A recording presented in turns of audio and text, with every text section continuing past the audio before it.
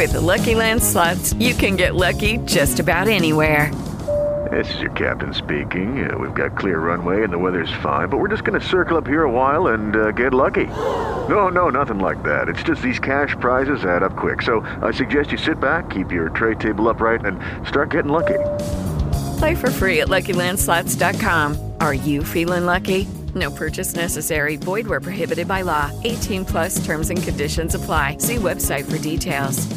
Hey guys, it is Ryan. I'm not sure if you know this about me, but I'm a bit of a fun fanatic when I can. I like to work, but I like fun too. It's a thing. And now the truth is out there. I can tell you about my favorite place to have fun. Chumba Casino. They have hundreds of social casino style games to choose from with new games released each week. You can play for free anytime, anywhere. And each day brings a new chance to collect daily bonuses. So join me in the fun. Sign up now at ChumbaCasino.com. No purchase necessary. VGW Group. Void where prohibited by law. See terms and conditions. 18+. Judy was boring. Hello. Then Judy discovered ChumbaCasino.com. It's my little escape. Now Judy's the life of the party. Oh, baby, mama's bringing home the bacon. Whoa, take it easy, Judy.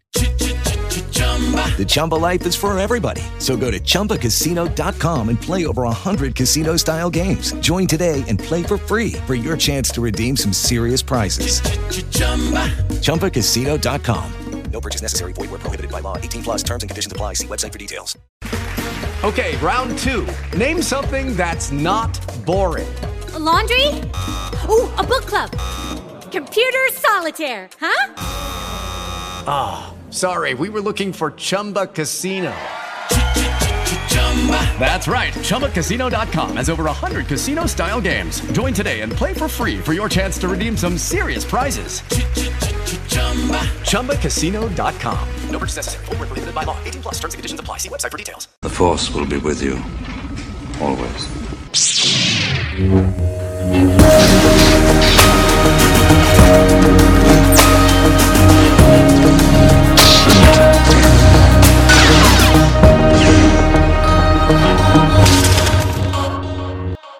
Hello, everybody, and welcome back to another episode of Star Wars Alliance. Of course, I am your host, Clay, and with me, like always, is, of course, Katie. Katie, how you doing today? Hi, guys. Doing pretty good. You know, today has been a reframing mindset, and there's a lot to talk about there, but, it's been a good day. It's been a good day. How about you? I have had a very busy week. I am going back to school this week. Didn't know that until Monday night. I had planned for it, of course. And as I say planned for it, I mean, I told my school that I would be willing to take the 2 free classes that they're offering.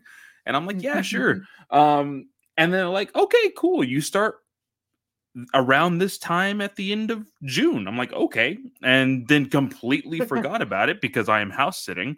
And I got a phone call from an administration saying, hey, by the way, classes start tomorrow. See you then. And I'm like, I haven't received any kind of notification or preparation for this. Which kind of sucks because one of my classes requires me to have a certain type of software that they just so happen to just not give me.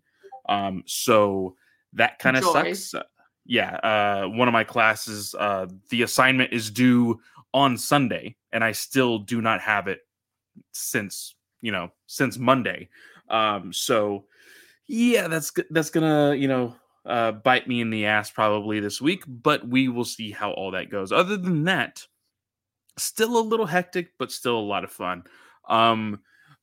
So with that, we will go on. Of course, we have a little bit of news. Today is going to be a retro look at, of course, Rebels Season 1. We're going to be going through all of these seasons in retrospect for Ahsoka, of course, coming in August. But just to give you guys some of the insight that has been going on here in the GUA, of course, last week was our GUA crossover. So it is on the YouTube feed. If you go to the Geek First YouTube channel, of course, if you follow the GUA on any podcast feeds, you can listen to it there as well. Had a lot of interesting discussions, a lot of stuff pertaining to the Flash, of course, across the Spider-Verse. But speaking of DC, they got some pretty big news the other day. So That's going to be a whole lot of fun to listen to. I know that currently, I think they are a little inside baseball here. They are currently talking about the season finale of Superman and Lois. Haven't seen any of that season, but got spoiled on TikTok for it. So that's joyous. But yeah, go check out all of the feeds and the shows. Of course, you know our schedule. It's going to be down below if you don't.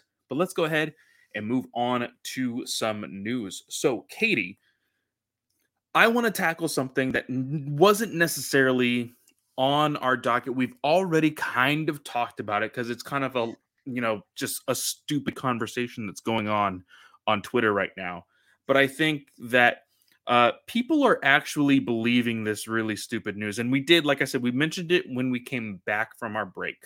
But I'm seeing it more and more, and it's kind of pissing me off. This news about Acolyte, this quote unquote news about Acolyte. For anybody who doesn't know or has seen it and is questioning whether this is real or not, no, it is not real. Acolyte is not getting soft canceled. That isn't even that's not a bullshit thing. term.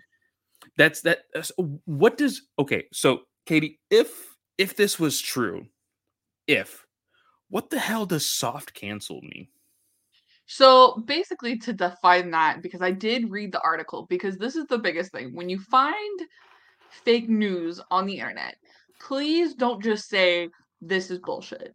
Like, we all need to take a bigger look at it and go, hey, when things start trending, let's find the source and then let's define it so people and screenshot so people don't have to continuously share bullcrap over and over again. Like, because I had to go click the link to find out, and I'm sure other people did too. And that's just giving them more attention. That's giving them more attention, and it's giving them ad revenue. And it's something that I don't necessarily want to give them, which is why I don't usually click on those clickbaity articles that I know are fake.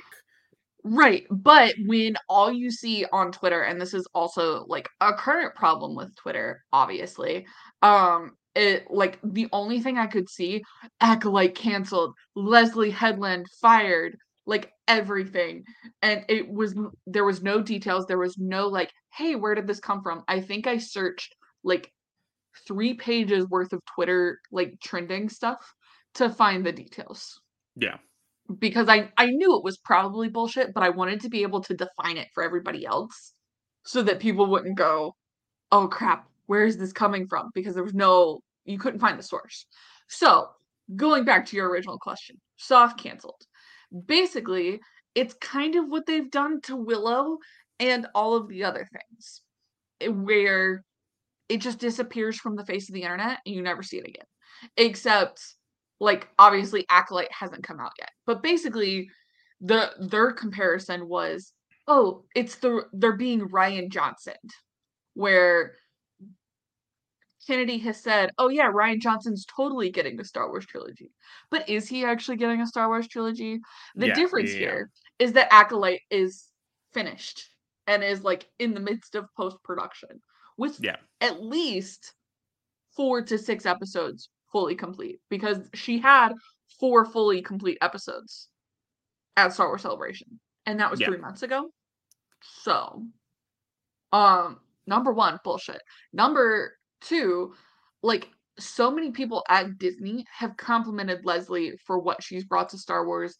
If they were having problems with her, she would have never been in the big TV focus piece that was done, the interviews and like all the pictures and stuff. She would have never been in those interviews. Like, she would have been on probation and not gotten to participate in any of that. Like, they are looking forward to her stuff. It's not happening. And also, this is just a way to pick your sources as somebody who's been in like film and TV reporting for 5 or 6 years. A guy who has the like apocalypse type first name and then a penis at the end of his name, not a legit source. Let's just get that out of the way. I don't want you to go look him up, but that is literally his name, and that is the source they chose to use. And this was cosmic book news. They do some decent work sometimes, so I'm gonna physically name them, but their source is garbage. Yeah. So please, if you see that name on the internet, it's not legit. Like a broken clock is right twice a day, like giant freaking robot. I don't think this guy has been right once. So Yeah. So just wanted to bring that out there. It started to pop up again today on my feed, so I was just like, "Oh, I need to talk about this." But in other news, looking at our feeds here, um, I think one of the most recent things, looking at it now, is um, I know you shared this. I don't know if you have a lot of introspective in it. Oh, well, actually, you know what? Let's keep that for later. I think the some of the biggest news that we have yet to talk about, looking, keep scrolling, is okay. So, did we ever talk about the full synopsis of the Rey Skywalker return yet? no, because that came out late last week too, and that is also a lesson in learning your sources, people. Yeah. Um, so basically, what it comes down to is the synopsis is not exact, but it is very similar to kind of the new Jedi Order synopsis for Legends. Yeah. So it has like the girl Padawan and the boy Padawan. One's gonna come out to be a leader, but crap hits the fan kind of thing. Yeah, and I will admit it sounded so unlike because we talked about this. I think I don't think we talked about it in our crossover episode, but we definitely talked about it in our GUA chat. This fake uh, letter or press release for Beyond the Spider Verse, which was like, oh, due to our poor management, we're going to delay the movie, and like had all of this weird grammar and jargon that was clearly written by somebody else. This synopsis sounded well written enough to sound legitimate. So that's why I shared it in the first place. Then there was a lot more sources saying, hey, like, yes, they are getting one or two things right, which we did know. Hey, there's going to be two other leads, one being a female, one being a male. But that's basically it. Looking at some of the articles that stated, like, oh, this is what we know, and this is what we don't know, and this is what people are putting out there.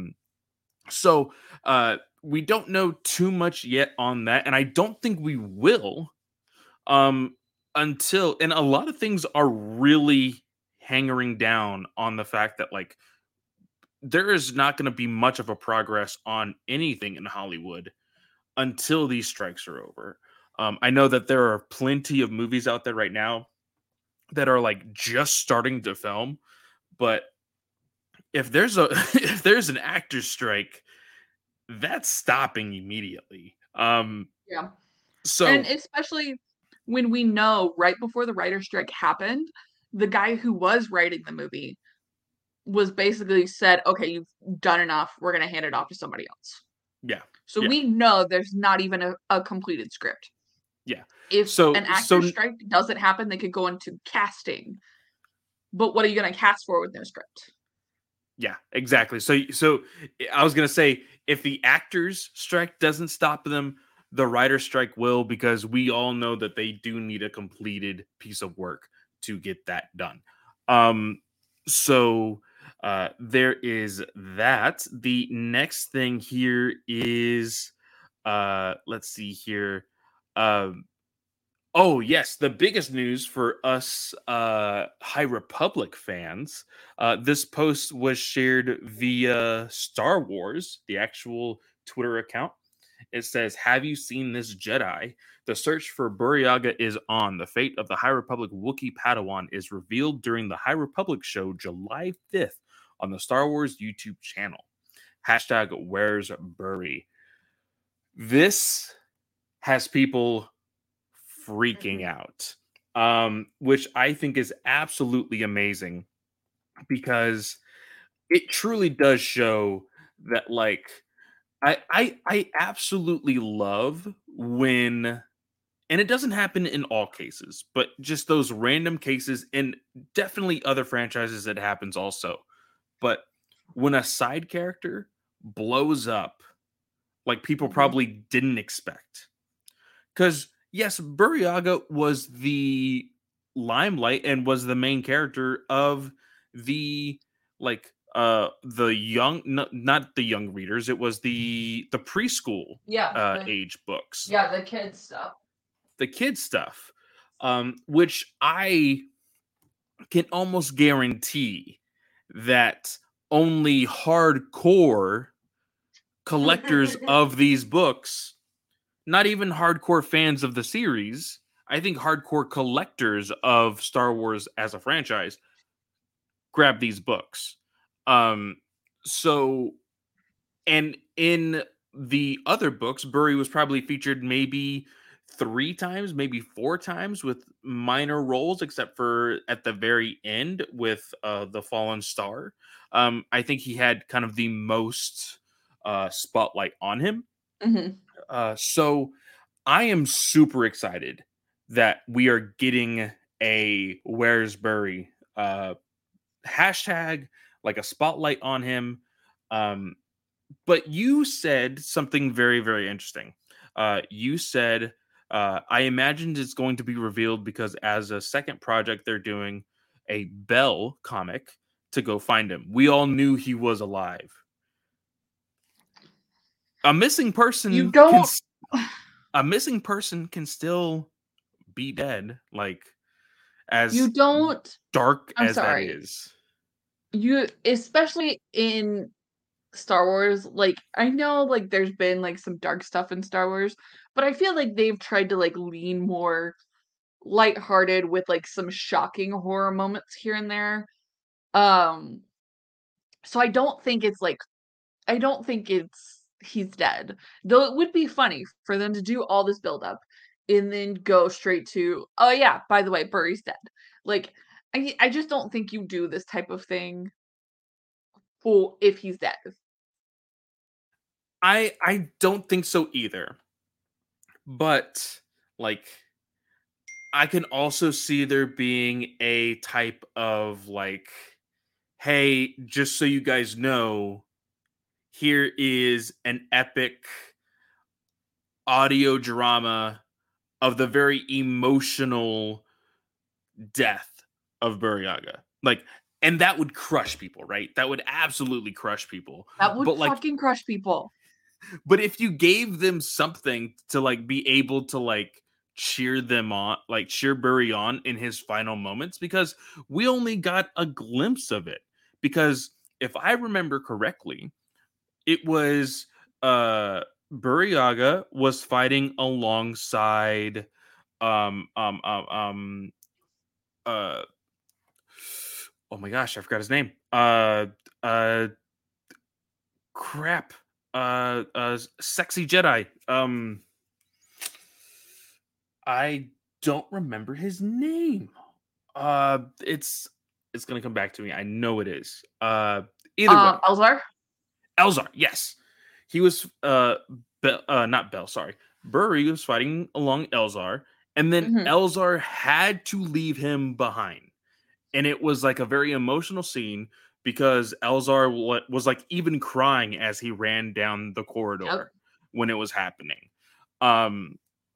So like, I could see there being a moment of like, you know, having either like a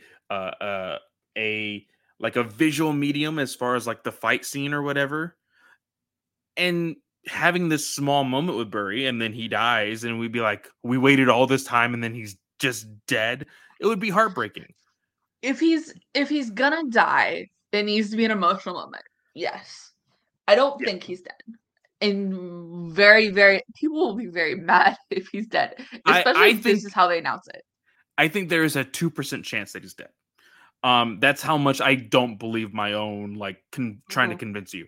The other thing that people are thinking, oh, they might be announcing this instead of like of Peace focusing on how he's alive, they may choose to just say, oh, by the way, your favorite Wookiee is in the Acolyte, and like throw up a picture of him in the Acolyte, and then leave like the story of how he gets found still up for debate.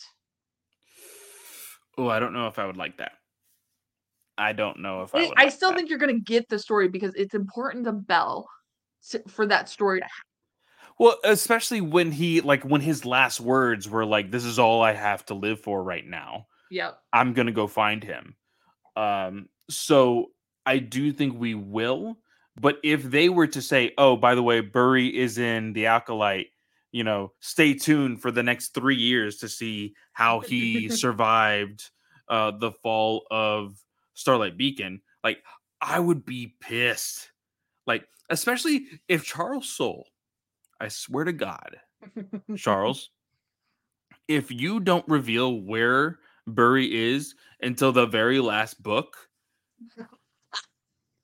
I'm going to have some words. Burry needs to be in the next book. I'm sorry. What if he's not in the next book? What if he's in, like we talked about, like a mini run of comic? Like, as a comic book fan, I'm more in love with these books than I am the comics, to be honest. Just because I think that I'm not going to say that you can't draw emotion from a comic.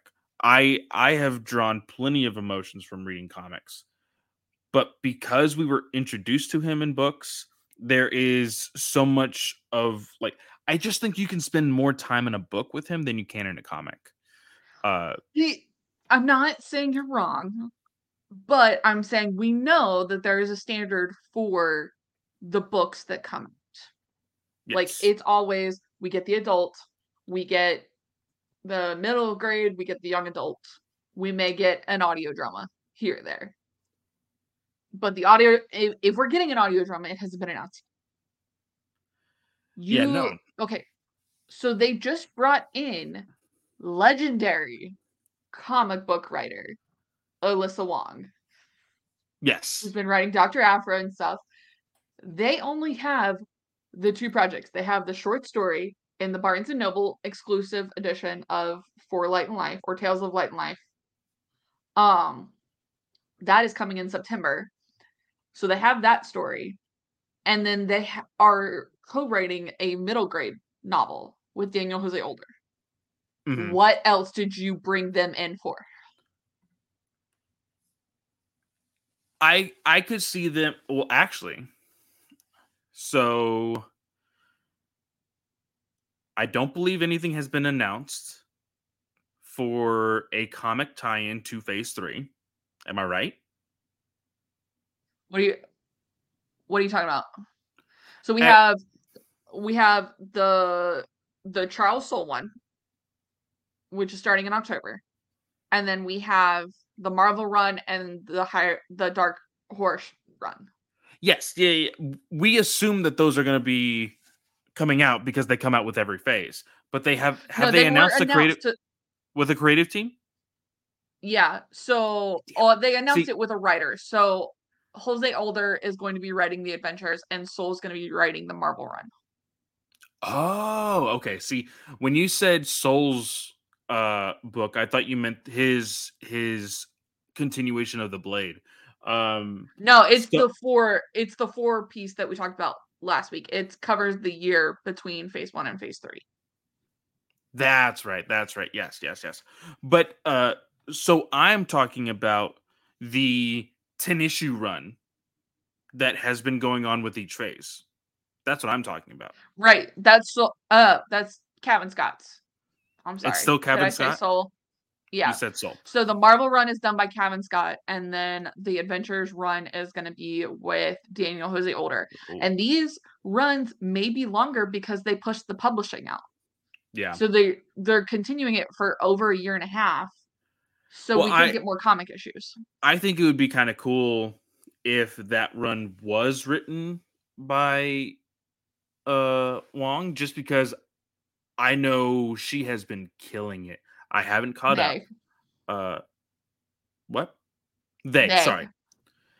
They have been killing it on Dr. Aphra. I know that people have a mixed conversation with with them. Um, but for the most part, I have seen very, very positive reactions to their work. Um, and I thought, hey, it would be kind of cool if they wrote the main title, you know? Yeah. Because there's this stigma of like, oh, you're only writing a tie-in, or oh, you're only writing this other title. It's not the main title of Star Wars, blah blah blah blah. But when you look at Star Wars, in all honesty, when you look at the Star Wars comics anyway, you have more people talking about the other character titles more often than you do the main title. Yep. So I think you need to bring in some of that pizzazz, some of that what's the right word I'm looking for? I just think you bring that talent into the main title, people will follow. And that's when you will get more conversation around the main title. And I think we're all just kind of having whiplash though from Phase 2's comic, because I think we can all agree Phase 2's Marvel line, because High Republic Adventures did actually finish today for Phase 2. Have not Which had I a chance still to need read to them read. yet, Yeah. but we'll get to them and we'll let y'all know. But I think we're all experiencing whiplash from Phase 2's comic run, because we can all agree Phase 1 was a lot better. I think it was a lot tighter. So I can understand them giving it back to Cavan though, because that's what he's been doing. And I can see him wanting to finish out the story, because I would imagine Keeve's going to be the focus in the Phase 3 comic again. Now, what I'm thinking is that maybe Alyssa is going to end up writing a couple other tie-in comics. I mean, Trail of Shadows was a beloved comic that Daniel Jose Older did. Yeah. Like everyone loved that comic.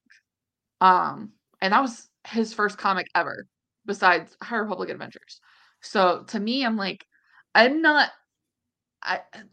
the additional tie-in runs, I'm not gonna hate. Have we received any word about any panels at San Diego Comic-Con? There is going to be a High Republic panel at San Diego Comic-Con. Charles Soule and Kevin Scott's newsletters have both confirmed that they'll be there. Okay, cool. Because I can I will go ahead and put that there will be one or two announcements as far as additional titles coming out for Phase 3. And I think that the really popular thing this year that is a conversation around San Diego Comic-Con is, oh, it's finally going to be about comics, because there's not going to be a whole lot of studios there. So that's going to be very, very exciting. Next on our list, so I since we're talking about comics, I do agree with this D. John Brown that you posted, and I do want to bring that up because I think it is a topic of conversation. Because we have always said, if Lucasfilm decides, hey, like, we want to stay within the Skywalker saga on some things, but if the reception of the Acolyte is positive, we definitely want to move more into that space, which we personally definitely want. So this person on Twitter says, Lost Legends of the High Republic would be a great name for a novella collection after the phases are over. Revisiting characters from across the era, backstories, epilogues, basically Cyan Holt's first big case, Padawan Vildar, the apprentice legislature. So like all of these different types of like the small little breadcrumbs that we've received in every single book that we know is not going to be able to get fleshed out, it would be a Legends continuity without being a Legends continuity. Yeah. Which would be very, very fun. I think that I think Marvel, Lucasfilm, Star Wars should do this. I think that they should see if we can pick up more stories in this era, because again, like when it comes to comics in the Skywalker saga, they're doing in between the movies. They can only go so far. Now again, Yep. there's a huge gap, which I mean, there's a lot of stories there, but there's a huge gap between Return of the Jedi and The Force Awakens. Yeah. Now, I will be willing to eat crow, but if I think, because what it was 50 issues, I think, from A New Hope to Empire Strikes Back, I believe. 76. 76, sorry. Don't ask me how I know that number off the top of my head. Okay, so currently I think they're like on 37, 38. So we have another 40 issues to go. It's monthly, so that means that we have another 1, 2, 3, 4 years for them to even get close to what they were back then.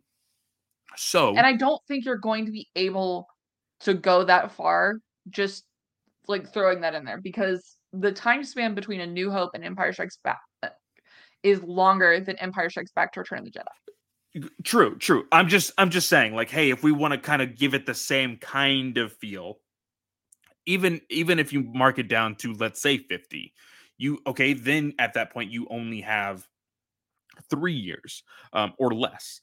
I would be genuinely surprised if Marvel and Lucasfilm announced at Star Wars Celebration that year or San Diego Comic-Con, hey, you all wanted the adventures of Luke Skywalker?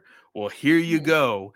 And that's where we are for the next 20 years in comics. Like, genuinely, I think that I would be pissed. But I think that it would. I don't believe it's going to happen. So if I need to eat crow in about 4 years, I'll do it.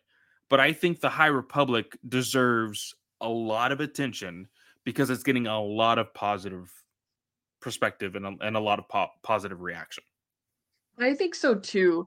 And so let's just put it this way. While the Star Wars 2015 run, it actually had 75 issues. It did not have 76. Hey, you were close. I was close. It went for 4 years and 10 months. It went January 14th, 2015 to November 20th, 2019. Yeah. So it restarted January 1st, 2020, with the current run. And so, I mean, realistically, yeah, probably looking through 2025, I would say, which doesn't put it at the 75 comic mark, because I think there's been more delays, I think, with COVID and stuff. But I really think that I'm really interested to see how far they drive the 2020 run, because I think it's like hit a couple spots where it's like, okay, this was a good stopping point. Here was a good stopping point. And it just keeps going and going and going. And again, I think a lot of people, by the way, if any of you are interested in reading some really fun articles and fun comics, go check out Minot Manor's article on how Star Wars should be writing their events in comics.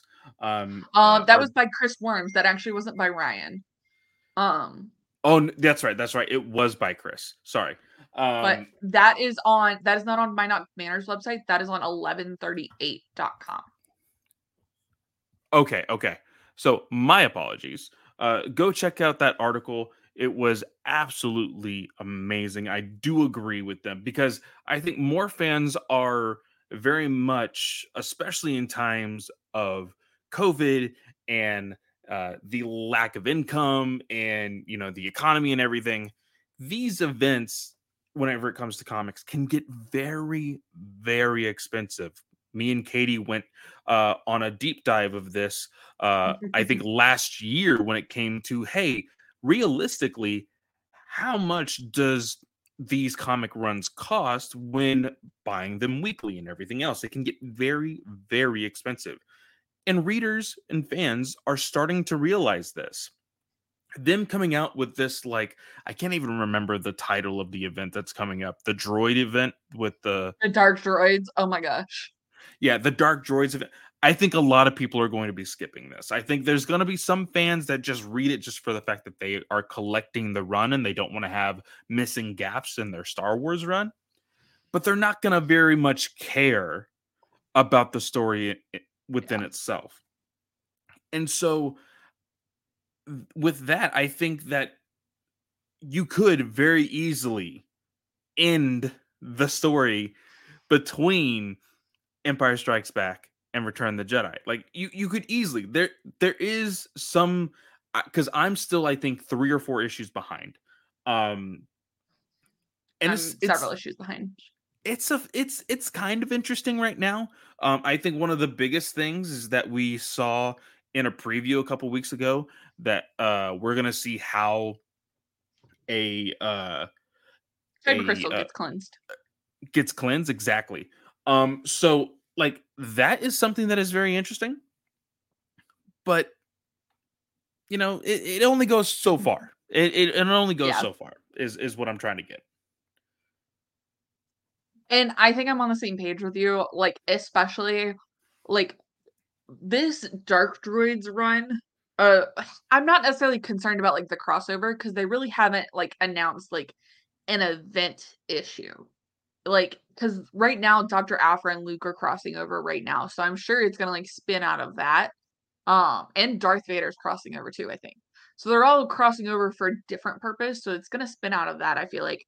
But, like, this so basically, Guggenheim, which I don't know how things got lost in translation, because I loved Guggenheim on Arrow, the TV show for the CW. Yeah. I have not liked a single one of his comics that I have read. Not a bit whatsoever. He has had a lot of misses in the comic book industry in my eyes. And sometimes it doesn't translate. A lot of people would assume, oh, if they're really good at doing TV, then a comic book should be simple. We'll see how it goes the other way around, because we are seeing Tom King within the DCU in the next few years. So, I mean, we'll see how well his writing translates to the big screen as well. But yeah, I haven't been liking Guggenheim either. And that's why I'm saying, like, when we were talking about Alyssa Wong, is, put some fresh blood on some of the bigger titles, like or your quote unquote main titles. And it may be that they don't want the title just because the fact that, hey, I've had a really good connection with Dr. Aphra, we're doing good together. I don't want to mess that up by trying to juggle 2 titles and then one gets delayed and one doesn't, or one brings all the attention and one other one is lacking. I could totally see that happening as well. So I'm not entirely sure what the overall solution is, but like I said, I think that the High Republic should be getting a little bit more of the limelight, if not a full transition, when it comes to, hey, where can Star Wars go from here? Yeah. And I think the biggest thing is that they want to let the publishing initiative go out, like, with it. And then, like we talked about, go in, fill in some blanks kind of thing. I think that's the smart move to have, versus, like, trying to run the publishing initiative, but then going, oh yeah, hey, we want to bring another High Republic title in that's not necessarily under the initiative. So. Also, update, SAG-AFTRA prepared to strike letter has now been signed by over 1,000 actors. I saw that. Very, very exciting and kind of scary news when it comes to what our entertainment is going to be in the next few years. Um, Hey, books will still be there. Books will still be there. Books will still be there. All right, y'all. We are going to hit our first ad break, and we will be right back in 3, 2, 1. With Lucky Land Slots, you can get lucky just about anywhere. Dearly beloved, we are gathered here today to... Has anyone seen the bride and groom? Sorry, we're here. We were getting lucky in the limo and we lost track of time. No, Lucky Land Casino, with cash prizes that add up quicker than a guest registry. In that case, I pronounce you lucky.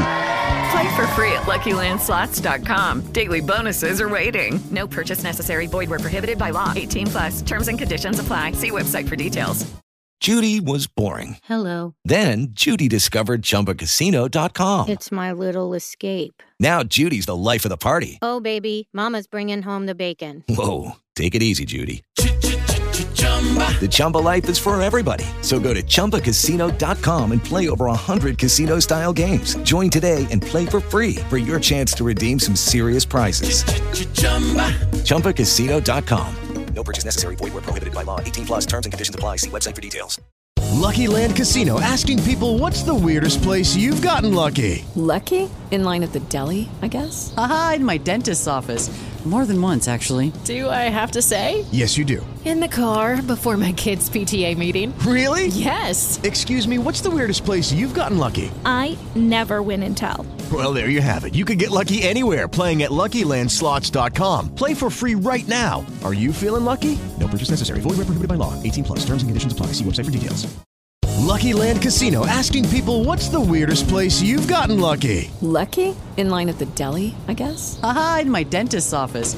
More than once, actually. Do I have to say? Yes, you do. In the car before my kids' PTA meeting. Really? Yes. Excuse me, what's the weirdest place you've gotten lucky? I never win and tell. Well, there you have it. You can get lucky anywhere, playing at LuckyLandSlots.com. Play for free right now. Are you feeling lucky? No purchase necessary. Void where prohibited by law. 18+. Terms and conditions apply. See website for details.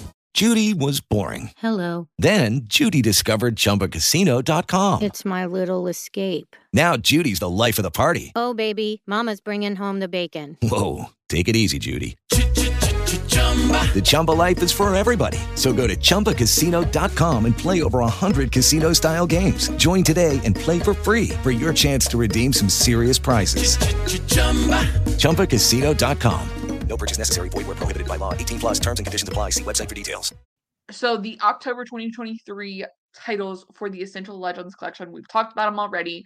We got some covers. So here is the True Colors book, which is book 3 of the Republic Commando series by Karen Travis. So you can see they've got a clone carrying another clone after an explosion. And I really like these covers. I do. They're gorgeous. This is one of my favorite books in Star Wars. Like, Legends and canon, completely. One of my favorites. I have never heard about this book, but I think I want to grab it only because of the title. Back in the day, I was a huge fan of the movie iRobot. And so just seeing this title, I, Jedi, I'm like, sorry, I gotta get it. Have no idea what this book is about, but I'm totally grabbing it. So this book is about Corran Horn, who was a member of Rogue Squadron, and he actually is from a Jedi family. So the members of the in Legends, Corellian Jedi kind of led a different life, so they were allowed to have relationships and spouses and everything. So he is descendant from one of the Corellian Jedi, and part of their specialty is that they can't really perform telekinesis, which, as we all know, is a huge staple in a Jedi Knight's arsenal. So he has to come up with different methods and stuff. You can see his lightsaber's white in this instance. So this is about him coming to terms with his heritage and becoming a Jedi. So that is very, very interesting. I will definitely be picking that one up. Was there one other cover as well? Yes. So we have Annihilation, which is an Old Republic book by Drew Karpyshyn, and this is the guy who wrote the Darth Bane trilogy. Um, the other book that is set to come out in this issuance of the Essential Legends collection is The Courtship of Princess Leia. That cover's not out yet. These are all showing on Amazon, so it's definitely early. But they're on Amazon. They're not like a leak, so that's why we're sharing. So Very nice.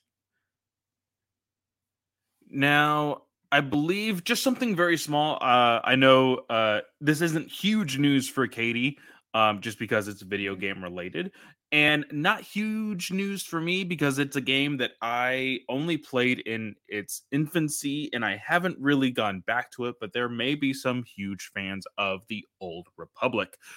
So the executive producer of the Old Republic, Keith Koenig, I think is his name. Um, Gave some updates on how the game is going to be transitioning. So it is stepping away from, I believe, BioWare. I believe, yeah, EA and BioWare. They are stepping away from them, and they're going with a studio by the name of, I saw it here in the article. It's been like a couple days since I've read this, so please excuse me. Broadsword is the studio that is going to be in charge of the Old Republic now. How that is going to be affecting your gameplay, I'm not entirely sure. With things like this, it can get a little messy. Just a fair warning, who is for anybody who is playing, subscription services prices may fluctuate, some things may change, so just be aware that that is something that happens when there's a shift in management and leadership. So we'll see how all of that goes, and if there's any update, we will let you know. But I just thought that was very interesting because it is a game that has been going on for a very, very long time. yeah, and I'm the one who shared it because I saw it and was like, oh, I don't know what this will mean for the game, but there you go. We will keep y'all posted if we hear anything else, obviously. So the next bit of news, Michelle Ong has shared her crew gift, which is a little stand of Hunter's helmet. And it says for your service in the Bad Batch. It seems to be like a wrap gift, because typically you don't get those until the season is done. So season 3 of Bad Batch may be in the can, at least vocally. So That is very, very exciting. I know that we are just awaiting the fate of everybody that is, of course, involved with season 3. Haven't had a whole lot of conversation of season 3 talk or anything since, of course, Celebration. I think, unfortunately, there's a lot of people who've kind of just were burnt out on the first season, didn't really give the second season a chance. But I'm really hoping that season 2 made enough noise for people to really want to jump into season 3. Yep. I think the last bit of news we have is Kathleen Kennedy at, I believe, um talking about basically an interview for Indiana Jones 5, which, by the way, we are reviewing that this weekend. Come find it on Monday for the review on Slice of Film. So she talked about the link between James Mangold's movie about the origins of the Force and Charmin Obaid-Chinoy's film starring Rey, or starring Daisy Ridley, about Rey and creating the new Jedi Order and stuff. And here's what she said. Um, she said there could be a thematic connection between James Mangold's movie and the Charmin Obaid-Chinoy's movie featuring Rey. It would make sense to understand how the Jedi Order came to be right as Rey is creating her own Jedi Order from scratch. It was something that Jim immediately sparked to, and I think it's a really nice compliment to what we're doing with moving into the future with Rey, and then understanding a bit more of where this all came from, because it will be at the heart of creating the new Jedi Order So to get a sense of where that might have began with the Dawn of the Jedi could be pretty cool. I agree, but what I'm not looking forward to are the very obnoxious people that are like, well, why wasn't this present in the George Lucas films? Blah, blah, blah, blah, blah. And, That was a great impression. Excuse me, that's not canon because George Lucas didn't write it. Oh my Like, god. It's gonna hurt my brain so much because we have new gift. And don't get me wrong, we have these conversations in our GOA chat as well, but it's the easy explanation of, hey, they didn't think about it yet. So here you go.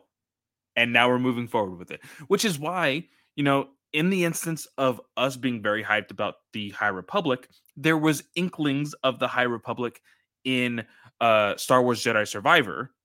And it's very present there. And you're like, okay, well, if it's present there, why isn't it present everywhere else? It's just because the High Republic wasn't made during the time of the original trilogy. Like, people need to understand this. And so they want to build off of the brands that they are creating currently. That's how people make money and keep franchises going. I'm sorry. It's just the way that it's the only way to do things. So I'm sorry, that I'm still stuck on your little impression. That was great. Like, oh, that was great. No, I completely agree with you. That was completely great. And I completely agree with everything you just said. I mean, and also, I'm sorry if I'm butchering Charmine's name. I promise I will get with it and I will Google the pronunciation. I just forgot, but I'm so annoyed with people going Mangold's film and the new Jedi Order film about Rey.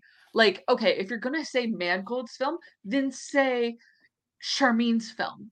Yeah. Like, she's not getting a lot of recognition, which I will be completely honest, I just didn't know her name, and so that's why I always reference it as Rey's film.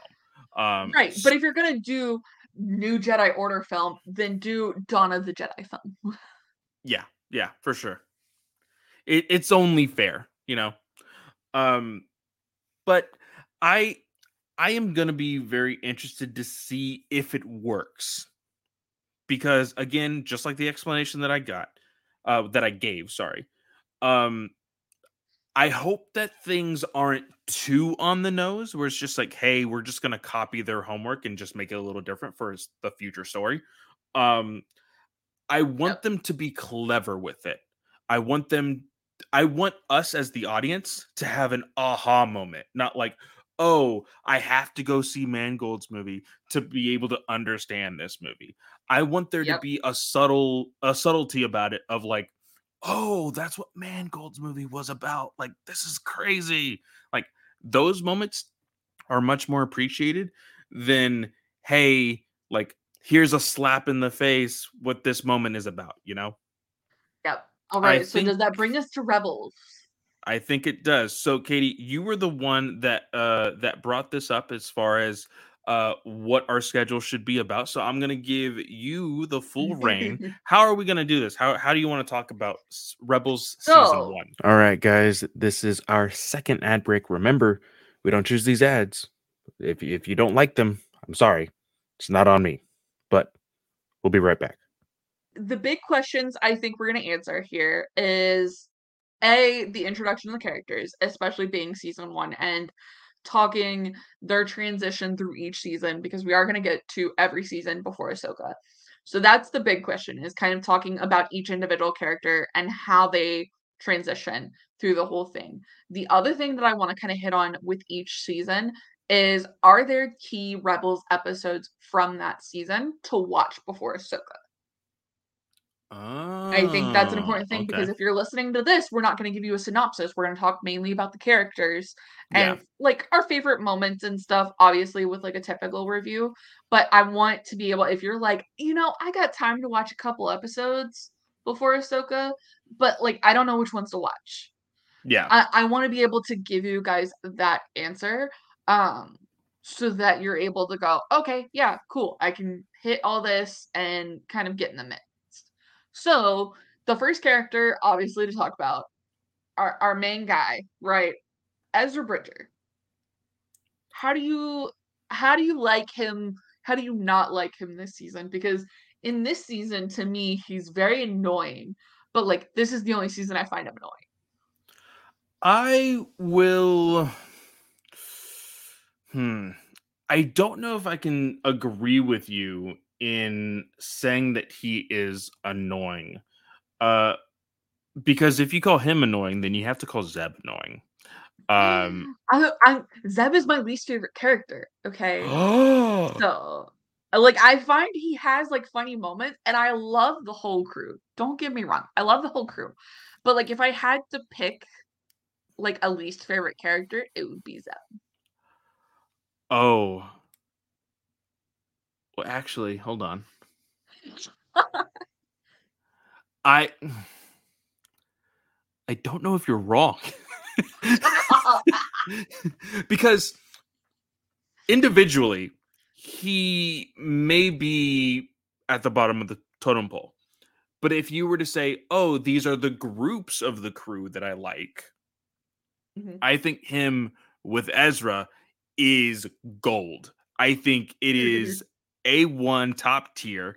Because I love the growth of them as characters. Yep. Not only in season 1, but throughout the entire series, and we'll get to that every season that we get to. But I think with Ezra, he is, of course, the newbie of the bunch. He is easily enough, and funny enough, considering the very large rumors of who was going to be playing Ezra. Ezra, in the very beginning of this series, is the Aladdin character. He is the street rat. He is the punk kid. And he's kind of like that. He's the punk kid throughout the entire season. Because he has those moments with Zeb that are like, hey, I'm gonna do what I want because I want to do it. Whereas Zeb is like, hey, I'm a senior on this crew. You need to listen to me, blah blah blah. And they bump heads. It's just a part of their relationship. But I can't agree with you in saying that he is annoying just because he is so unknowing of the world outside of his homeworld. And that's maybe where I'm more leaning, is like because he's grown up taking care of himself. Like I think he's a really good character. It's just like him integrating into the ghost and everything.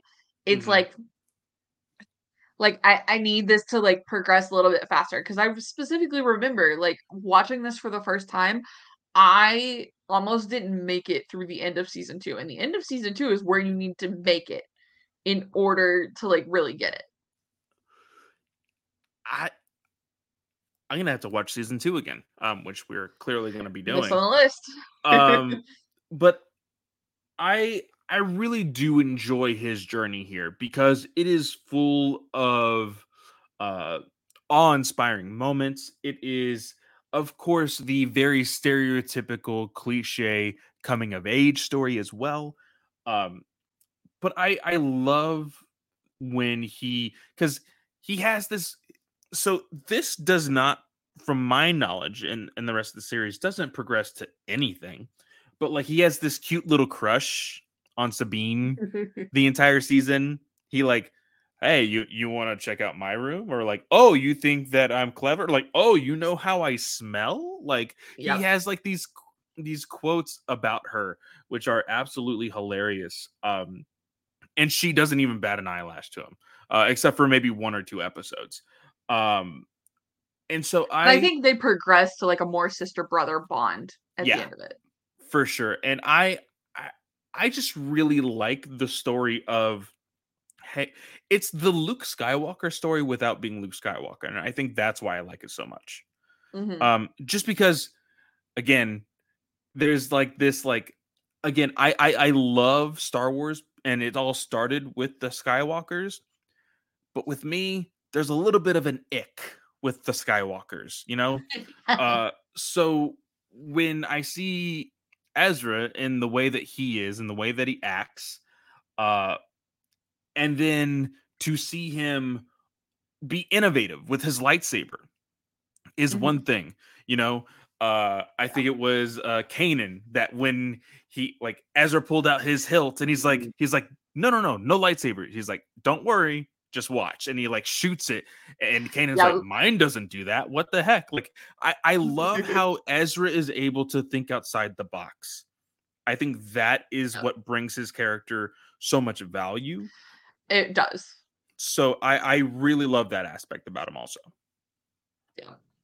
100%. And like I'm saying like he's annoying. It's mainly like the integration aspect with the Ghost Crew that kind of drives me insane. By the end of it, like we get to Empire Day and I'm completely in love with Ezra. I think he completely kind of turned around and is like you understand him a lot more getting that episode about his birthday and about his parents. Yeah. What character do you want to go with next? Let's talk about Zeb since we already kind of talked about Zeb. So Zeb, from the very beginning, and in all honesty, other than the relationship with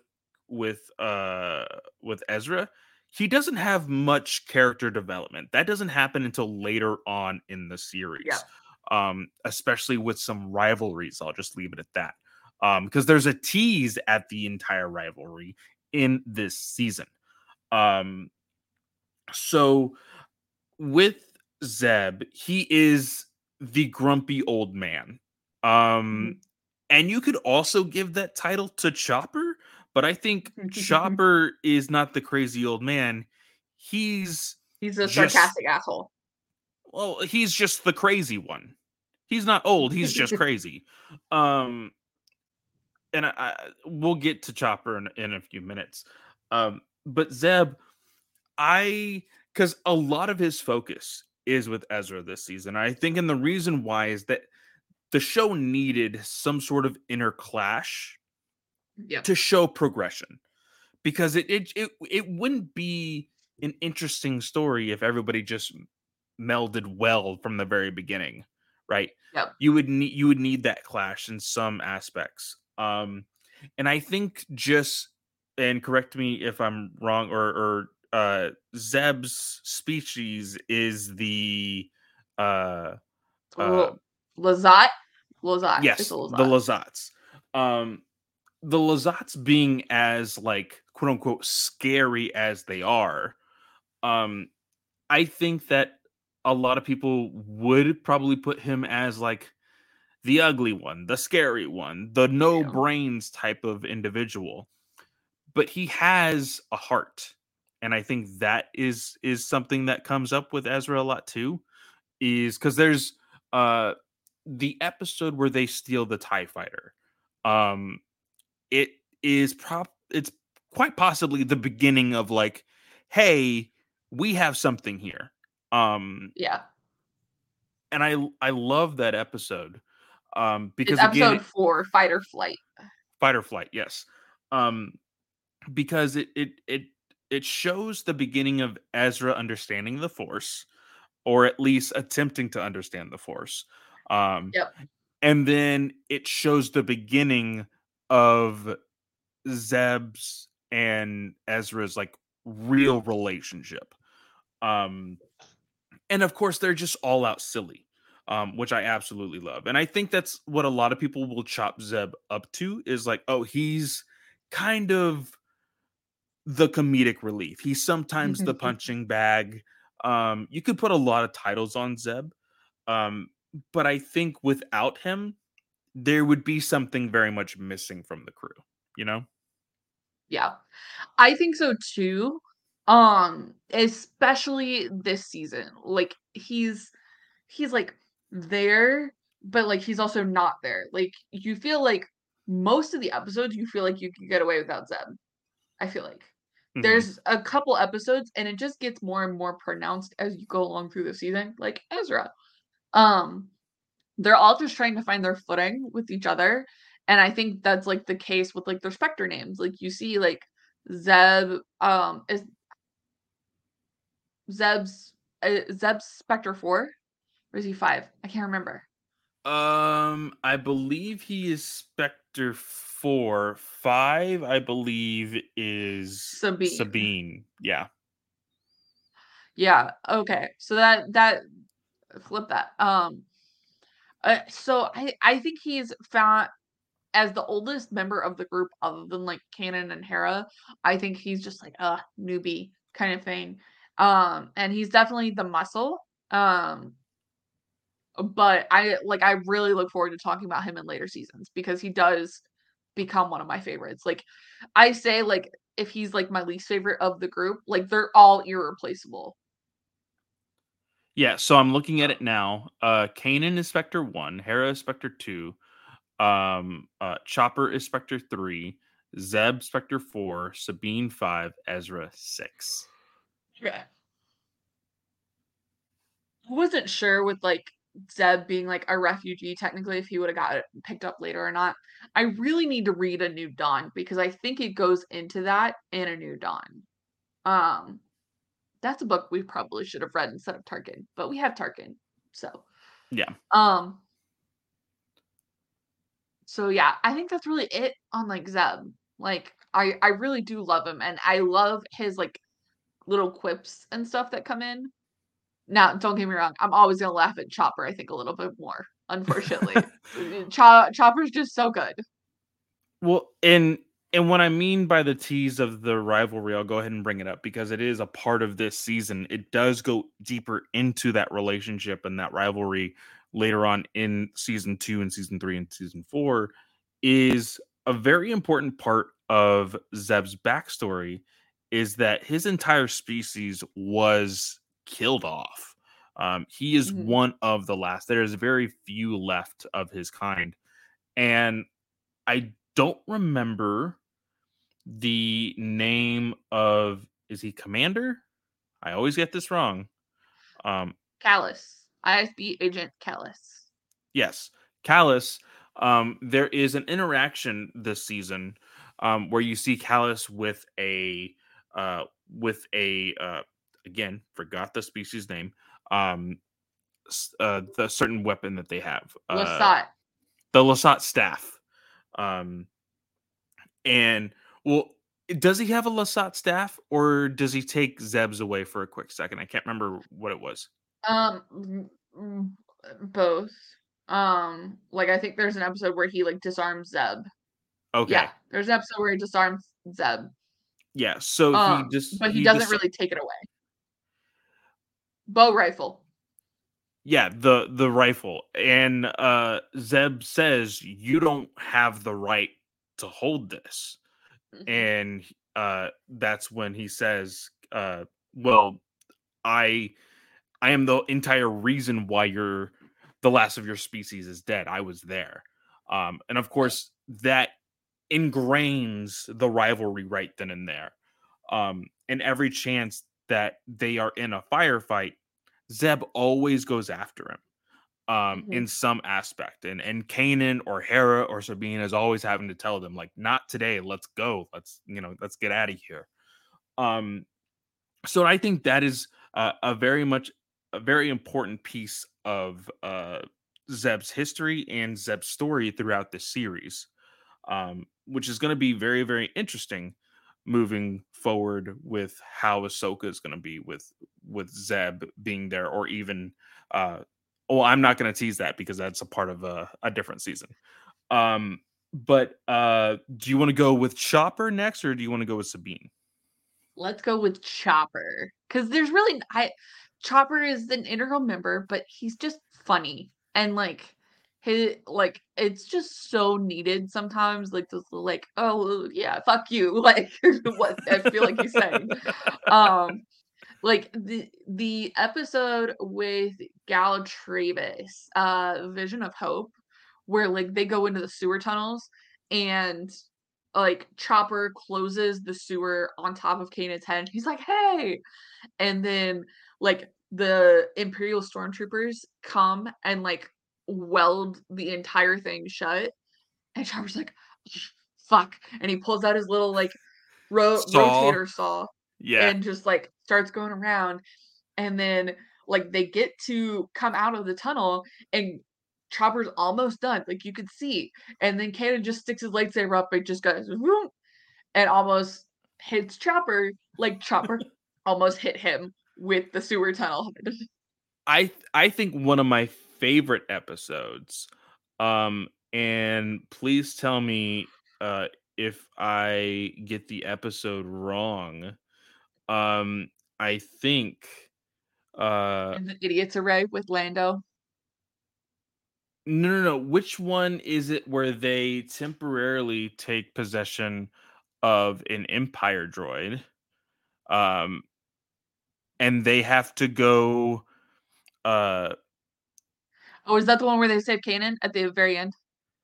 Is it that one where they're like, "Oh, we have a new Where he member pushes to him the..." over? Yes. Yep. That is my favorite Chopper moment of the entire season. Because there's a moment where like everybody's like, "Yeah, like I'm totally okay with having another droid. Like let's bring him on." And as the bay doors are closing, like it all seems like a very hunky dory like it's a very like happily ever after type of ending. At the last possible second, Chopper is like, "Fuck you, I'm the only droid in the ship." And the droid just falls to his death, which I think is absolutely amazing. He doesn't die. I Yes, will he say does that. survive. The droid does survive because he lands next to uh some uh some cats. Well, I forgot the name of the cats in on Love cats. Loth cats, that's right. On Lothal.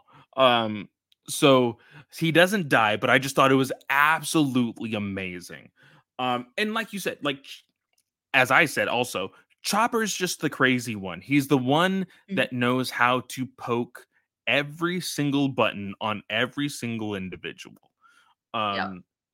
But even on Idiot's Array, you know that he is such an intricate part of the crew because Hera is so pissed when she finds out that Zeb bet Chopper on the Yep. game.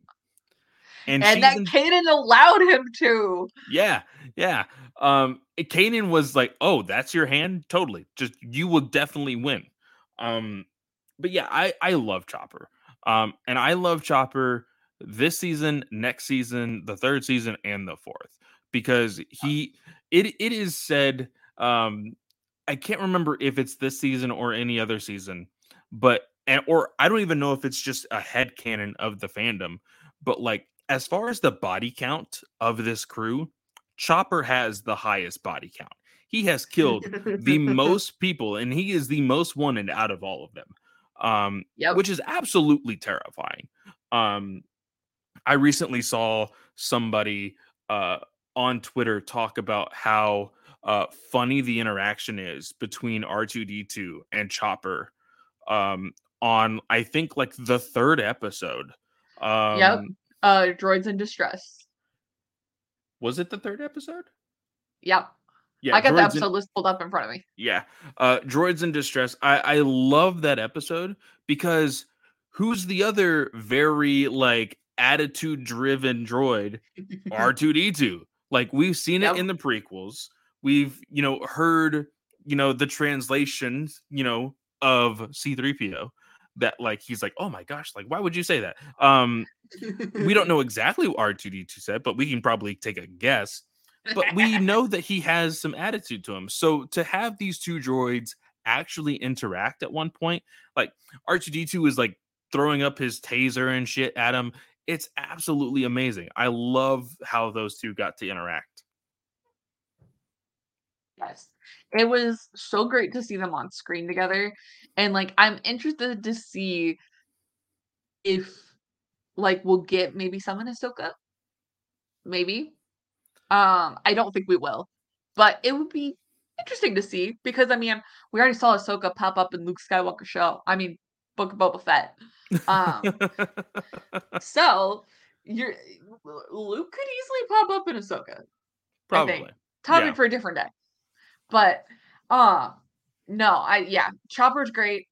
I love seeing his interaction with other droids. And yeah, there's some stuff that I'm excited to talk about seeing him transition to in like future seasons, but obviously we'll get there. Let's go ahead and move on to Sabine. We don't get much here because this first season is very much the season of Kanan and Ezra and their relationship, and they're building upon the fact that Ezra is becoming a Jedi and everything else. Sabine, she from the very start, we see her, she has a very artistic view of things, literally. Um, and so I appreciate that part of her. Unfortunately, there is this kind of, which I didn't know if there necessarily had to be this because of how they interacted in the first few episodes. You would assume, okay, this crew has a sense of family around them, right? But then it was, I believe, in episode 7 where we see like Sabina's starting to question things, and she is like, "Oh, well, like, why can't you like?" And there's this thing about trust, and I'm like, "Okay, Mhm. but even in episode 1, it felt like you guys like trusted each other with y'all's lives. Like, why are we getting Yep. this now in season 7, midway through the first season?" I didn't necessarily like this because there's again this idea that they're a well-oiled machine and you wouldn't have these types of problems because Yep. I feel like they would have already gotten all these kinks out of them the first few missions they had together before they met Ezra, right? Um although I understand what it meant for the progression of the show. Mhm. There is help me with the name of the person that they don't know the identity of until the very end of the what's Fulcrum. the code name Fulcrum. Yes. This idea, Sabine's like, okay, who's Fulcrum? Like, why don't I know who Fulcrum is? um and we find out later in the season the whole idea is like, hey, we're a rebellion that is fighting the Empire, the controller of the entire galaxy.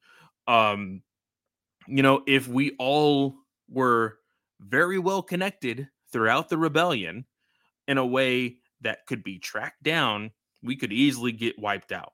That's the entire Yeah. idea. And so there has to be secrets among each other so that way they survive. Um, which is very smart. I will admit that. It felt like an odd interaction between Sabine and Hera in that episode. Yeah. And I think if they had been able to go, hey, like we are like I think Hera could have said things a little bit differently and in order to go, hey, we're a part of a greater purpose, but I can't tell you about it because it's dangerous. Yeah. Like only certain people need to know stuff. Like I think that would have helped her progress a lot more than um what happened in the episode Out of Darkness did in particular. Like I Yeah. know they progressed and like they're able to rebuild the trust in that episode, but it's still like she still has questions. Like we see I think it's Path of the Jedi or maybe it's Idiot's Array. But anyways, where like they actually go for a supply run and she's like, "Okay, I'm going to go down and meet Fulcrum." And Zeb and Sabine are like, do we get to meet Fulcrum this time? Like it's episodes later, but it's still like, you could sit your crew down and just go, look, I know you guys want to know. Here's what I can tell you. Here's what I can't. Yeah. So Yeah. For sure. Um, do you want to go with Hera or Kanan left?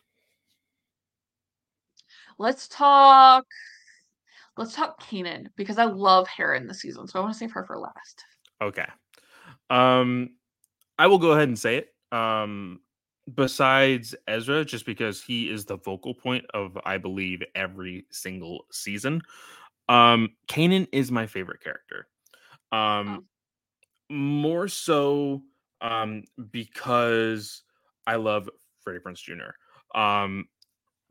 And I told Chris this because he shared it with me on TikTok. I every single time I see the video of Freddie Prinze Jr. basically slapping all of these so-called fans of Star Wars that are bitching and complaining about how there should be gray Jedi and Luke Skywalker should be the hero forever and all of this other bullshit. Every single time I see that video, whether in small form or in long form, whether it be on YouTube, whether that be on TikTok, whether that be on Instagram or Twitter, I always watch it because it just feeds my inner fandom knowing that there's people crying over this video. It's so good. And I love Kanan as a character because he is willing to be the master of Ezra, but it genuinely just fell into his lap. It's not something that he was searching for. It wasn't something that he heard from somebody else and it's like, hey, let's go look for this person who could potentially be a part of the new Jedi. No, it just so happened to fall into his lap. He feels there's a responsibility. And even when he doesn't feel like there's a responsibility, because there's the episode, I believe, episode 2. Rise of the Old Masters. Is it Rise of the Old Masters? Yeah, where he tries to find Luminara. Yes, Luminara. Which, by the way, I totally forgot about this episode because when I saw her on the holo, I was like, for like a split second, I was like, didn't she die? I'm like, this is interesting. I don't remember this. And then I watched it and I was like, oh yeah. Yeah, she's dead. She is dead. But because he eventually tells Ezra, like, hey, I'm not cut out for this. I never asked to be anybody's master. Like, I don't even know if I'm up to task. Yep. Like, and because of these certain aspects of your journey, I know that you need help in. I thought she was going to be the best help for you.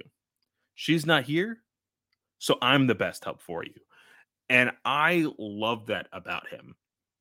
There is so many other parts of this season, not just season, but series as a whole, that just make Kanan such an important part of the Star Wars fandom in regards to the wisdom of the Jedi, which I adore. He shows so much leadership while also only being second in command. He may be Spectre 1, but let's face it, the real Spectre 1 is Hera. Like, she's the one that makes the leader, bitch. She's the one that makes the rules. But I love Kanan because everybody loves Kanan. When you look at the relationship with everybody else, nobody questions him. Nobody. They all trust him.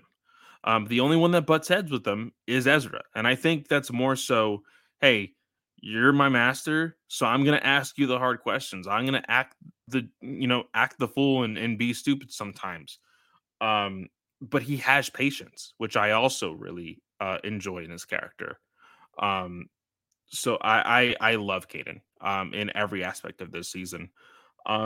There's the episode where he tells Ezra to follow the Force and navigate us.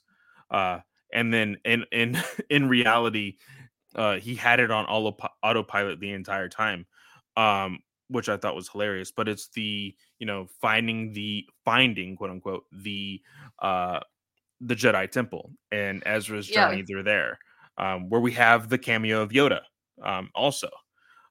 Just a voice. We don't get him actually in this episode. Yeah. But Yeah. that episode is still very powerful, both for Kanan and for Ezra, Mhm. because it's about Kanan learning to trust and kind of getting that backup from Yoda. Hey, you know what? You're on the right path. Like, that's Yeah. basically what Yoda's telling him in that case. And it's for Ezra because he gets his kyber crystal. He's able to kind of settle himself and find some answers, find more questions. But ultimately, they both come out of that a lot stronger than when I saw it the first time. I was like, oh, he's gonna get lost as crap. And like, he does get lost, but like, I didn't see it going the way it did. Yeah. So, Yeah. Which by the way, I know that there might be some people that are like, "Hey, why did Yoda have contact with both Ezra and Kanan?" And then in the original trilogy say, "Oh, there is another," and they assume Leia. Hey, it makes sense. Yoda could have been talking about Ezra. Just saying. yep. Just saying. And like, he makes that contact too. And but you also have to think, like, I know Yoda comes into play in like the other season too, but sometimes like the Force gives you those visions that you need.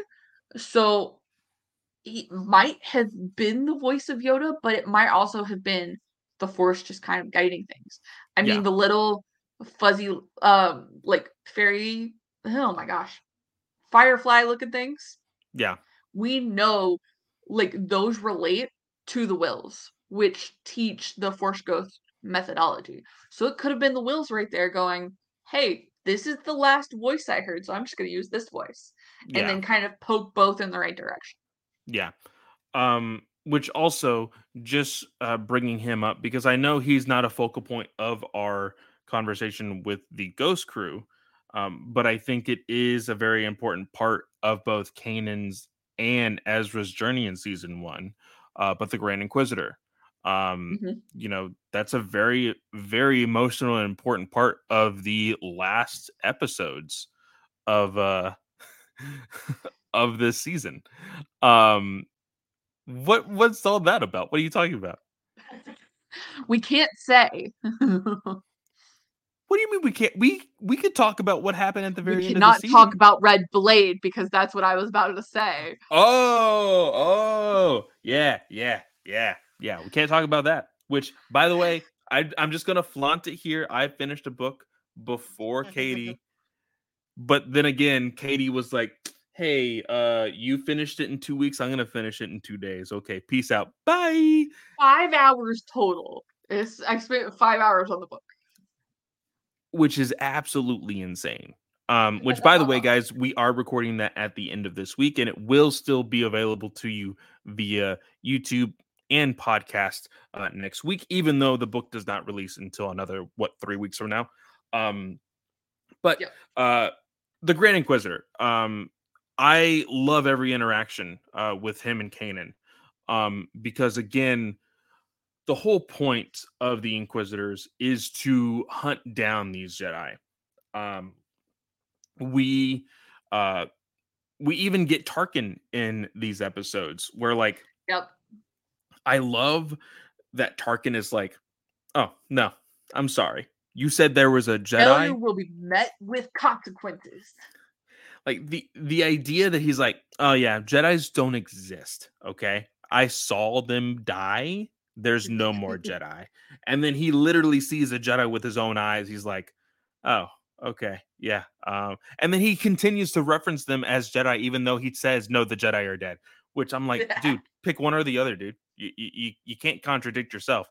Um but I love the fights between the Grand Inquisitor and our merry crew of the Ghosts, just because like the episode where they go back to the planet, I believe it is Call to Action, I think it is, where they, or it may be even sooner than that, where Kanan and Ezra go to that planet within the asteroid field where all those like creatures were. Yeah.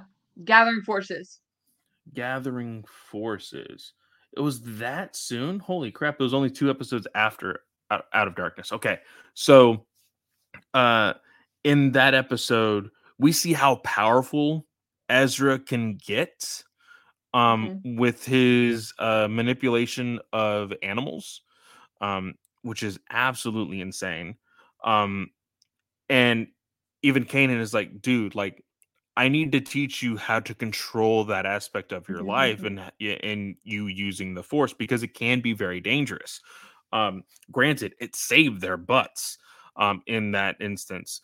But Kanan sees how detrimental and how important it is to be like, hey, that path can lead you to a very dark place. So I loved all of that. I love the last part of this season, the fight between the two. Like Kanan thought Such a great lightsaber fight. Like he thought Ezra was dead, and there is that awesome line where the Grand Inquisitor was like, "Oh, you have nothing to lose." He's like, "No, I have nothing to fear." And like they start fighting. Oh, it was so good. Just such a great lightsaber fight. Yep. Such a great lightsaber fight. All right, are we ready to talk about Hera? Yes, we are. And we're about to jump into our third ad. Y'all, we promise we'll be right back. We promise. So Hera, I love her as the mom of the group because this is who I am. Like, are you okay? Like, take care of people, that kind of thing. And like her sending Zeb and Ezra off for a Melu run when she's like, yeah, there's no Melu runs on here, but that'll force them to bond, kind of thing. Yeah. It's like the perfect setup. It's something my mom totally would have done if that sort of thing existed. But she's just great. And I hate she gets stuck on the ship so much because when she's off the ship, she's incredible. But obviously she's a great pilot. She has purpose, like in mentoring Sabine and Ezra, and obviously later on Zeb. Heck, she even knocks some sense into Kanan every now and then. Like that is like they're iconic together. Like, and she even calls him dear in this season. Like it starts from the very beginning. They were always meant to be. Yeah. And I love her so much. I love her as well for that aspect alone of the like she is the mother hen of the entire crew. But the one thing that you ask any family, who do you fear the most? Not the father, it's the mother. The crew respects Hera, but they are just as equally terrified of her. She does have that booming mom voice when she needs it. Like there is the episode, oh shoot, which one is it? What are you thinking of? When they're needing to go rescue Kanan. I believe it is the second to last episode. Which I think is, he gets kidnapped, he gets caught and called to action. So it's Rebel Resolve. Yeah, Rebel Resolve Part 1. I love when Ezra is like, you know what? I'm gonna go do this on my own because I know Hera's gonna fight me on this. And so he talks to his old smuggler buddies, and he's like, hey, I'm a Jedi, Kanan's a Jedi, and you need to help us. And eventually he's like, okay, yeah, sure, whatever. As long as you owe me a favor. And owing a Jedi a favor or having a Jedi owe you a favor is like the best thing I can ever have. But at the end of that conversation, Ezra walks out, sees both Sabine and Zeb, and they turn around and there's Hera. And she's like drilling into him. And then she's like, okay, let's go save Kanan. And it's just like there's a softness to her also, which I absolutely love. Which I think being the captain of a crew and pilot is very, very important to be able to have a wide variety of emotions that you were in control of. because she can be scared. We saw it in Out of Darkness, when her and Sabine were basically like done for. But then she showed the utmost trust in Sabine, and like Sabine saying, "Hey, I got a plan with these, fuel cells, and them planting bombs, and all of that." But yeah, the secrecy of Hera as well. It's more so not only to protect the rebellion, but also to protect her crew. Um, which I think, in retrospect, like when you finally tell that to your crew, they're gonna realize, like, oh, okay, like the same thing goes for all of those rebellions, across the galaxy. If they were to say anything, our lives would be in danger. So I really do love her, and the intricacies of her character, that are only beginning in this season, for sure. Yeah, it's just great.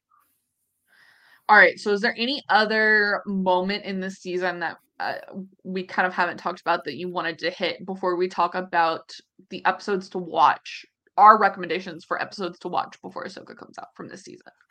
I think, well, I think that the conversation of the aspects of the things that are in this season go along with the idea of like, hey, these are the reasons why you should watch these episodes. So let's go ahead and just jump to the episodes to watch this season. All right. So for me, I kind of picked more important like character moments specifically for Ezra. I think season 2 and season 3 will get a little more complicated with episodes to watch, simply because like they've got more Ahsoka in them, so you're gonna want to know obviously what Ahsoka's been doing and stuff. So I picked 5, and it's really I actually I guess technically it's 6 because Spark of Rebellion is 2 episodes. Yeah. Obviously you have to get your introduction to the characters. It's really important. Um and then the next one I picked was Empire Day, because that gives you the biggest moment with Ezra. That's his turning point into bonding with the rest of the Ghost crew. Yeah. And it just kind of gives you some important context. And especially like the history with Empire Day and everything. Then the last ones I picked, I honestly picked the finale. All 3 episodes. Because they're all kind of part 1, part 2, part 3. I just think those episodes, especially with the Grand Inquisitor's death, you see Ezra kind of take the lead on a mission. And you see Kanan kind of go, okay, that to me, this is Kanan's first moment of crap, I screwed up. Like, I gotta take responsibility for that. So it's a Yeah. big moment for everybody in the Ghost crew. If I had to pick 2 more, it would be and again, I'm picking more story focused episodes, not necessarily favorite episodes, because that's what's going to get you the most bang for your buck. For me, it would probably be Rise of the Old Masters and Path of the Jedi, because that's going to give you more Jedi context and complete. I think if you watched those 7 episodes, 8 episodes, you would get the context. But if you wanted to pick 5, 6. Well, honestly, I would have to agree with all of your choosings, even those 2, with The Rise of the Old Masters and Path of the Jedi. The only other one there's only one that I would choose outside of those, and that is Gathering Forces. This one, Oh yeah. I believe this also gives a lot of context to like Ezra's backstory and some key details of like, okay, what is it that is alluding in Ezra's backstory? Like, I think that is very much important.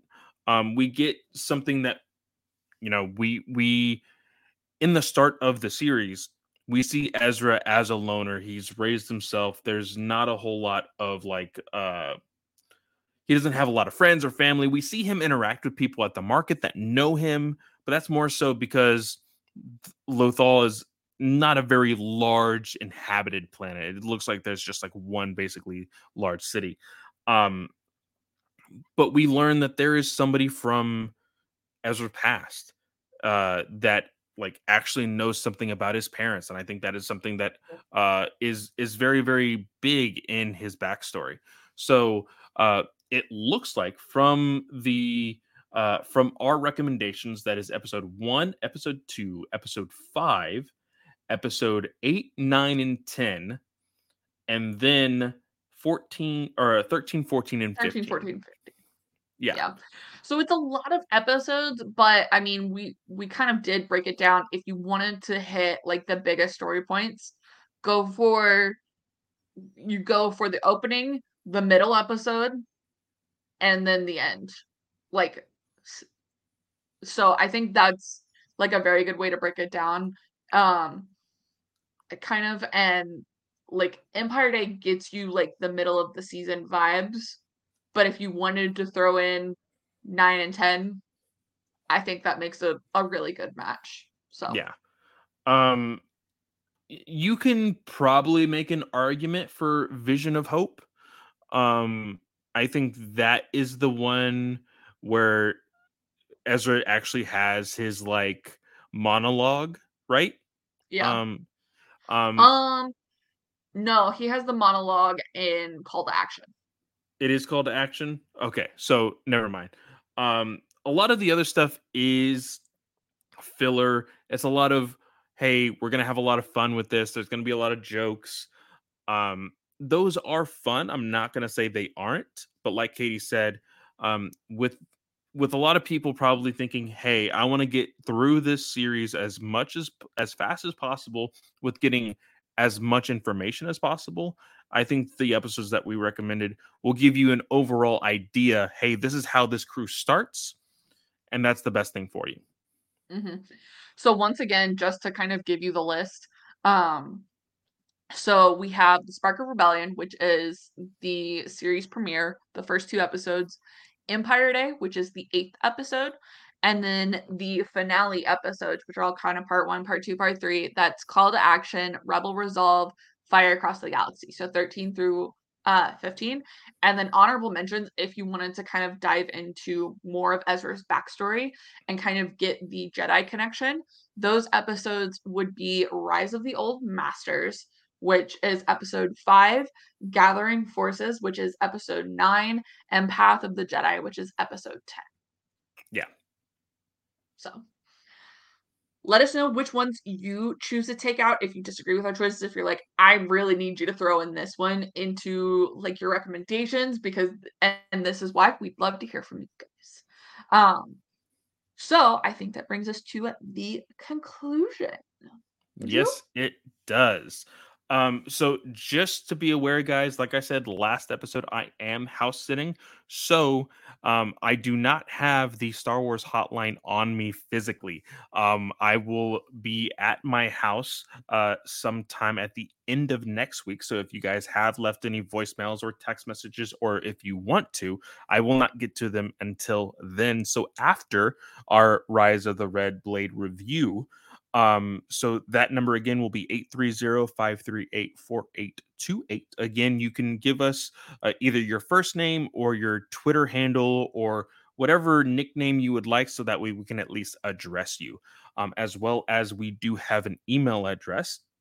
It is Star Wars Alliance. That is StarWarsAlliance at gmail.com. So please, I know I always turn that C into an S for some reason. So please give us a shout via the email if you don't like to text or call. But yeah, of course, you can always find me at FanboyClate on Twitter. Me and Katie just really quickly this morning figured out our very hectic schedule for July, but you will both be getting Slice of Film and Ranger Alliance. It's just going to be sometimes double the love on our part on some days. But of course, I am the host of Ranger Alliance for patrons starting next week monthly. It will be at the end of the month. Or technically the beginning of each month. Really depends on how each month goes. Patrons, you will be getting an extra show with me and Jake over from Ranger Alliance. I'm not going to tell you what it is. You just have to join the Patreon to find out what it is. Of course, I will share it once the episode is out, but just want to make sure that everything is aligned with me and Jake to actually record. So just be on the lookout on your feeds.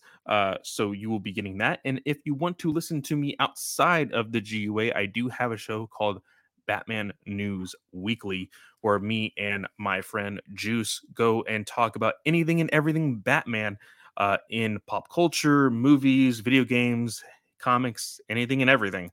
We're going to be talking a lot about the Superman news, ironically, this week. So go check that out if you would like to hear that. And y'all, you can find me on Twitter and Instagram. It's at Slice of Katie. This show you can find on Twitter. It's at Star Wars Alliance without the A in the war is very important. Don't forget it.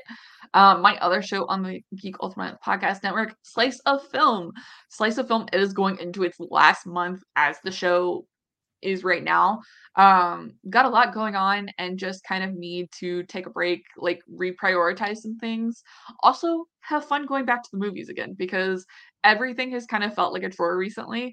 So I kind of want to give myself a good break. And then maybe figure out different ways to do the show, if it's Patreon only or if it's just something that we talk about during the monthly GUA podcast. That's fine too. But with that reprioritization, it comes getting back to my Patreon duties myself. I know I've been swearing that there's going to be a comic conversations dropping on the Patreon, but really I have planned into this month. I have a hugely busy month, guys, but I have planned out 3 episodes that I know I can fit in this month. So expect 2. And then 1 will be for next month. But that is what you can expect. Those episodes will be the Mandalorian season 1 comic run. So that's the 2 volumes. And then we will be talking about Han and Chewie, the Crystal Star run or whatever it's called. It's Guggenheim's run that he just got finished with. So I'll be talking about that as well. And I'm still deciding on the 3rd one, but I know it's gonna get done. Because I'm like, y'all, I made so many lists today. Clay got so annoyed with me, I'm sure, with everything I was sending him. I was like, I need to know. So yeah, that is what you can expect. And from there, it will be 2 comics a month or 1 comic and a book that I'm reading that I just want to share with you guys. So with that, Slice of Film. I got sidetracked. Sorry, y'all. Slice of Film. Next week, obviously, Indiana Jones 5, Dial of Destiny, whatever you want to call it, is next. Followed by Mission Impossible 6, Mission Impossible 7, Barbie, and Oppenheimer. Yes, we are dropping episodes every single Monday in July. Get with it, y'all. There is so many freaking movies coming out. Oh my gosh. So yes, that is what you can expect. Yeah. So with that, I want to wish everyone a great day or night, whatever time of day you are listening or watching, and we will see y'all next time. May the force be with you.